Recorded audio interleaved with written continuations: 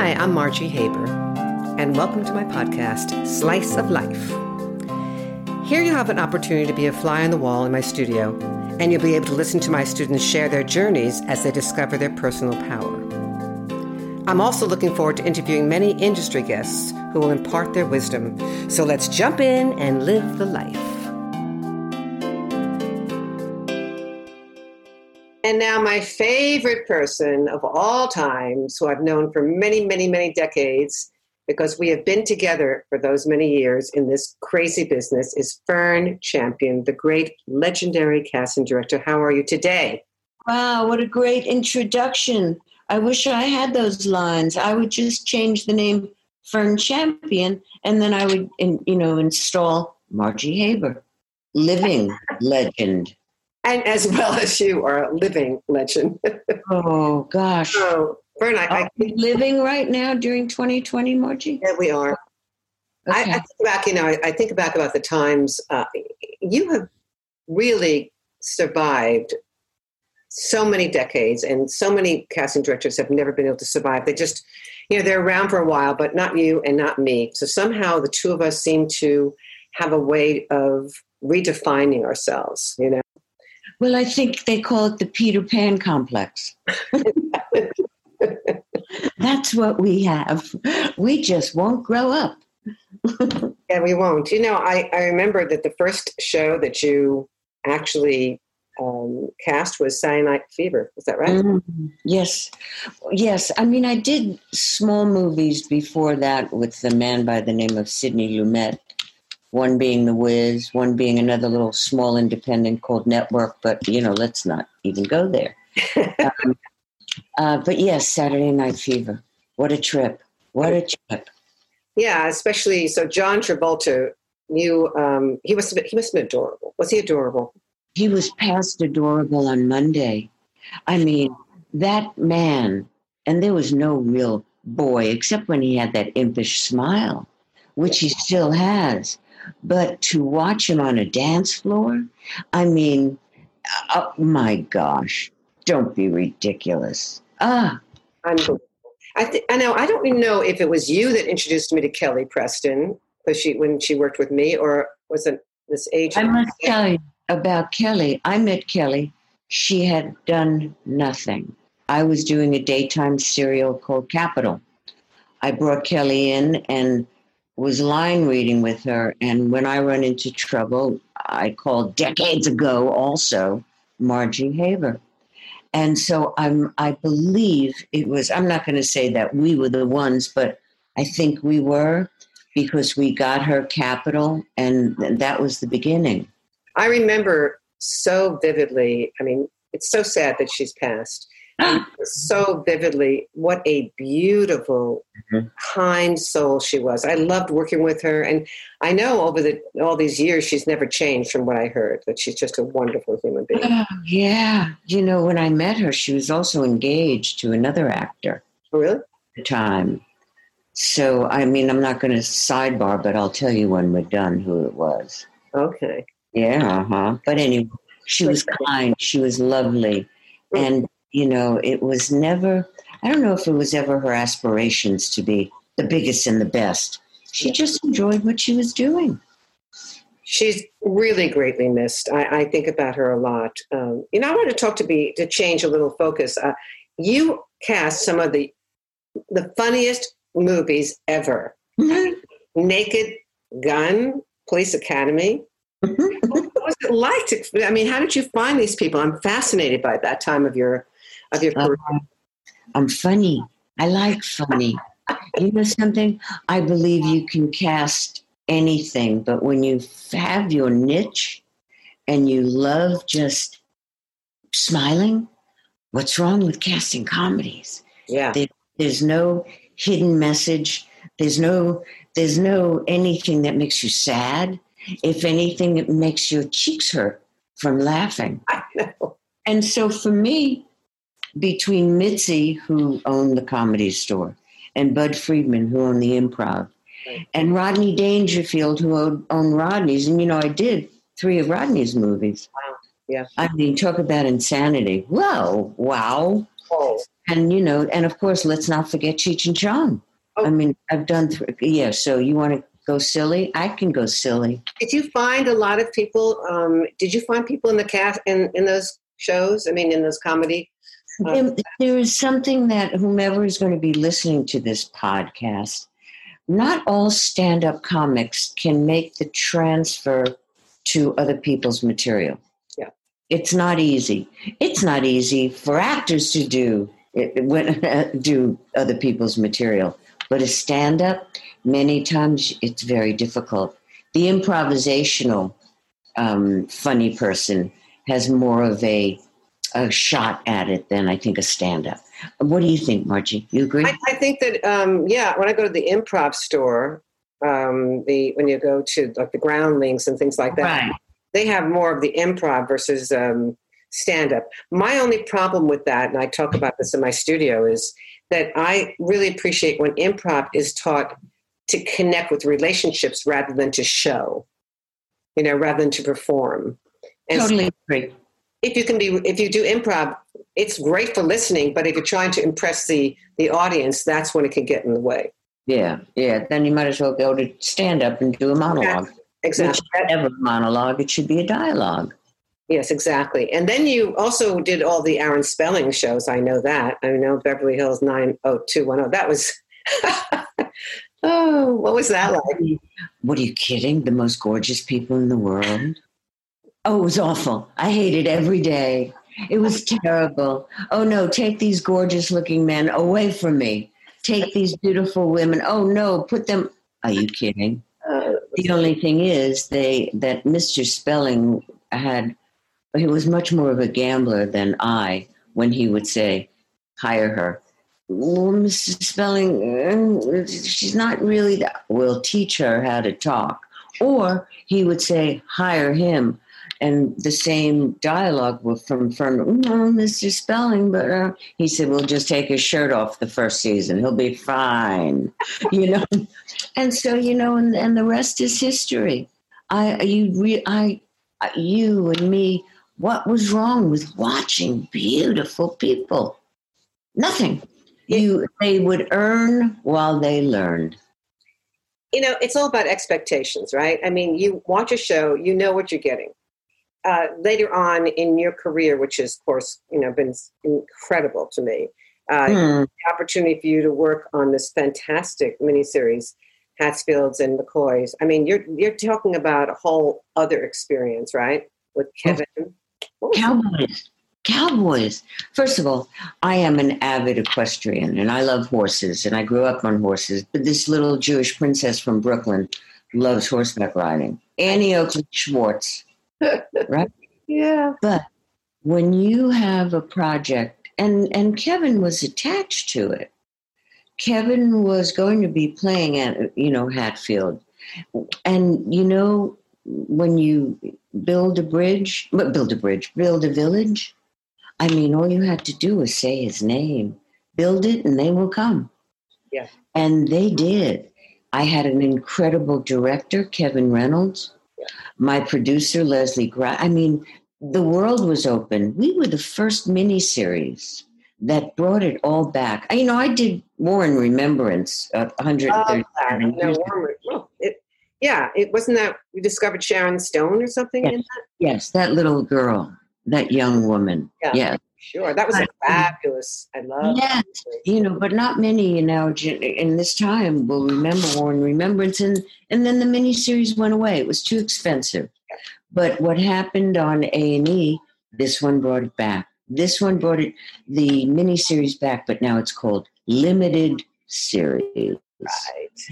Right.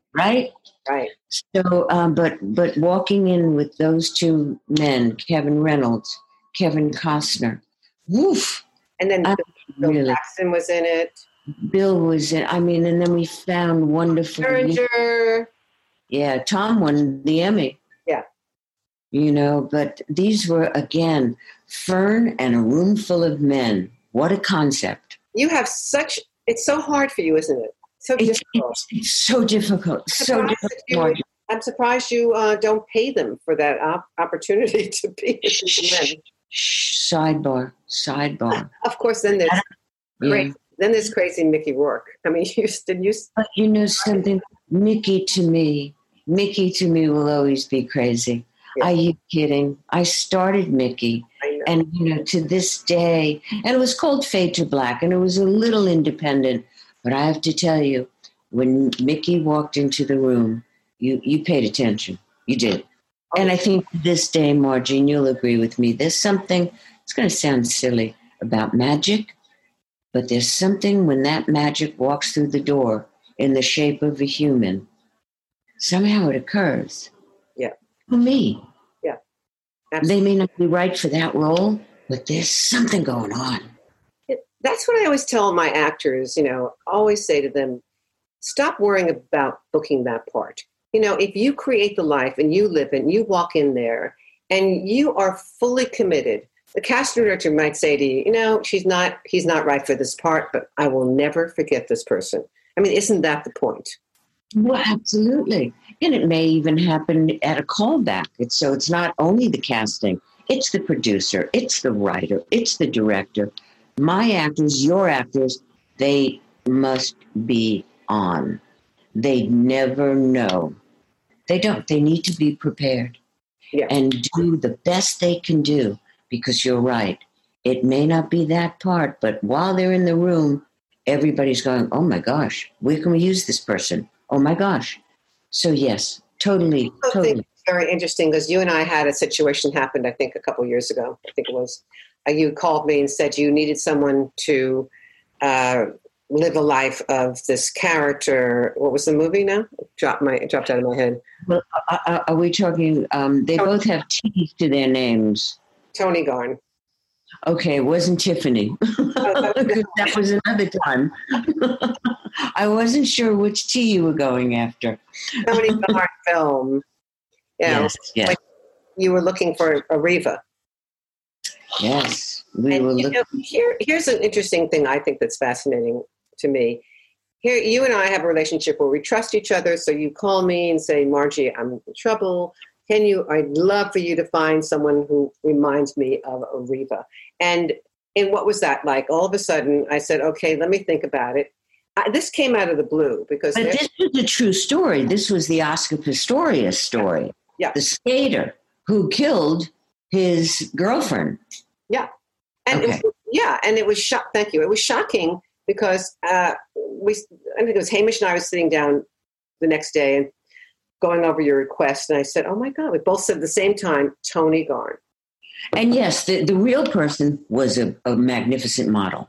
Yeah. So I didn't give you just carte blanche. Yeah. She had to be good and she had to be stunning. Yeah. And Tony looked like her. Stunning. Unbelievable. So I'm telling this story because I think this is great for actors to realize there's always hope. You don't know when this is going to happen in your life. And things can occur that are unusual like this. And I know that you had asked me to find out about Tony, and she was in Africa because she had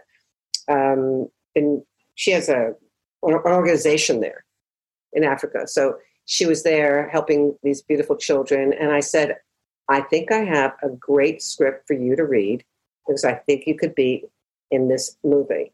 And she says, I can't do this. I'm in Africa. There's no Wi-Fi, nothing. I said, you've got to read it. And then I called you and you said, remember? I said, let's go with this. I said, come on. She was in Africa. I said, it doesn't matter. All I knew was that she was stunning. And I said to you, whatever it takes. So I said to her, you need to get out of Africa. You need to go to Spain. You got to find someone to help you with your accent. And then you have to, and so she did this. And then I worked with her, to make a long story short, on a slice or two or three. Then was sent to you, and you had you sent it to your producer, right? Well, at first, we both said, no, right. I'm sorry. I'm stepping on your line. Producer, don't wait. I know you have 5 people to pick, but please just wait for 2 weeks. I have someone else. Right. And Leslie Greip, again, my producer who did Hatfields. And I've been working with Leslie for 14 years. And the truth of the matter is, the producer always has to trust the casting director, because here Leslie has this crazy casting person going, Margie Haber, I said this is the best one. I'm telling you, please don't do it like a hysterical mother. But you know something? I put 100% into you, and that's a heavy weight to say, Margie, get her to the set. You will line read her every line read. And you went, oh, okay. Well, the irony of it, to tell the audience, is she ended up booking it. And then she did. Yeah, right? And then she was supposed to go to Atlanta. And she said, I have to go to Atlanta. I said, no, you have to spend the weekend in LA with me before you go shoot in Atlanta, because she has no idea what to do. I mean, she'd never acted before. What? Yes, you and I knew that. We said, okay, Margie, it's all about you now. But it was great. But that doesn't happen all the time. No. You know, and so most of our actors have a little bit more difficulty booking a lead in a movie in 2 weeks. It was phenomenal, and I must say, Fern, it was because of trust between you and me, and that's for decades because of it. That's true. I want to ask you about, you know, the obviously the old way of casting is. You mean last March? Yeah, since the COVID. Things have changed, and I know my students and people that are listening would love to know what the process is now, and are you going back to work, and how is it working? Okay.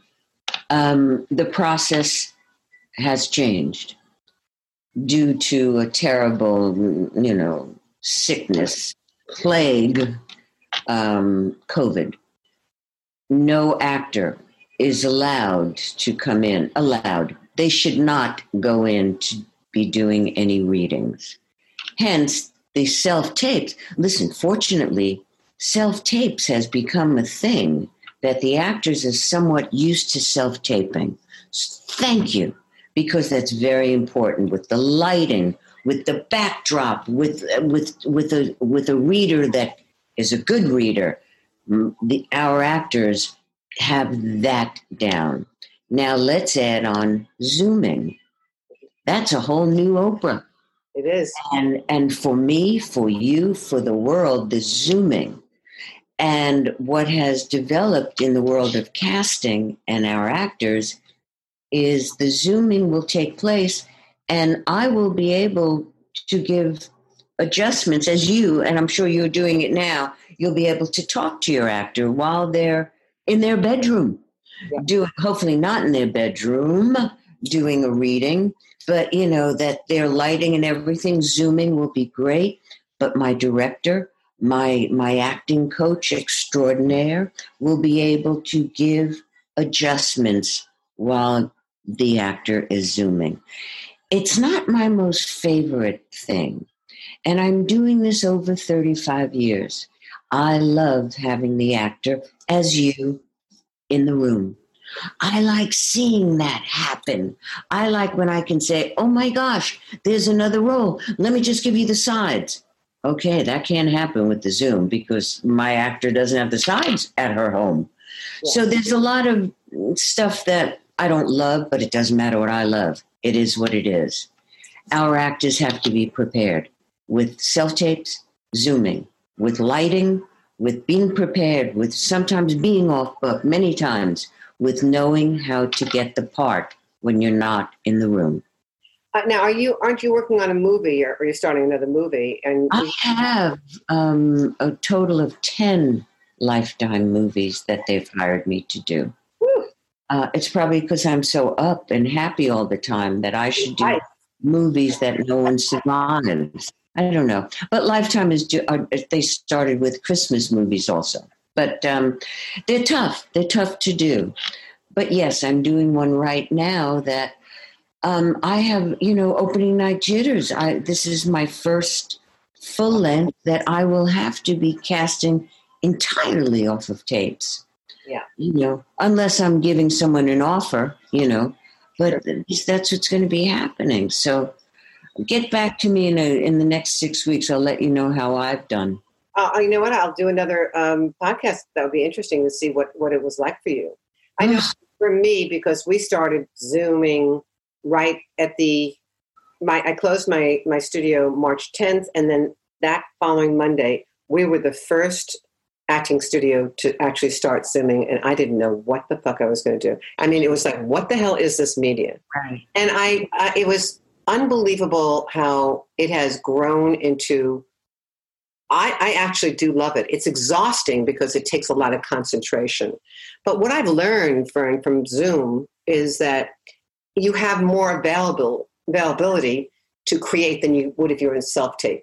Because self-tape, you really are tight. But Zoom, you can do some things that are just fascinating. And what we've learned is split screen. We've learned how to do things that are, I did a hurricane slice of life where people actually are moving with their camera, and they are moving with the computer, and you believe they are taking risks and they're learning how to create. And I'm finding it fascinating for the actors. I do have a question. If you have a scene, you just mentioned or something. A what? A scene or what? If you have a scene, oh, you mean a slice of life. Did I say scene? What did you say, scene? We don't use that word here. I'm so sorry. It was my twin ugly sister. Slice of life. You can drive somebody crazy with love. With the slice of life that you just mentioned, do you recommend an actor, if they're Zooming, to actually be bopping up and down if they're in the middle of a hurricane? Okay. I'll give you the answer to it in what I've seen. And I think it's what the casting directors are now going to go through in their journey of using Zoom, that it is no longer the same as self-taping. And that what I see that really is fantastic is if you do it well, mm-hmm. and you believe the circumstances, we will believe the circumstances. Sure. I'll send you a couple of the tapes. I'll send you a couple of them. It will help you a lot because you can see people that literally they're so scared and trying to get out of the room, and you're thinking, my God, how are they doing this? Right. You're no longer thinking they're on Zoom. That's how good they are. But it's about really being specific on how you create. It's not just shaking everything. That gets in the way. It's how you use the Zoom and how you use the room to create it for yourself. Okay. And I would say, always do it for you. Don't try to impress the casting director. If I can do it and I believe the circumstances, you will believe it. So yeah, I'll share that with you. And then again, what you're saying about the self-tapes and the Zoom, I probably will be approaching this project for Lifetime right now is getting self-tapes. And then if somebody is in the running, go to a Zoom. I see that. Yeah. Yeah. I think that's going to be my step deal with the various parts. That's all I know how to do. The way I see it is this: self-tape is very intimate. So if you have an intimate slice of life that you're going to do, that you want to see how intimate they are, how good they are with their thoughts, how good they are with their sexuality, their communication, nothing's going to be better than that short cropped look, right? True. You're also looking at someone who really needs to be in their body, and you see how they're using it and how purpose is so important. And I did a slice of life from Little Fires Everywhere. Mm-hmm. And one of my students happens to be in that movie. And so she was like so excited to see me do it on Zoom.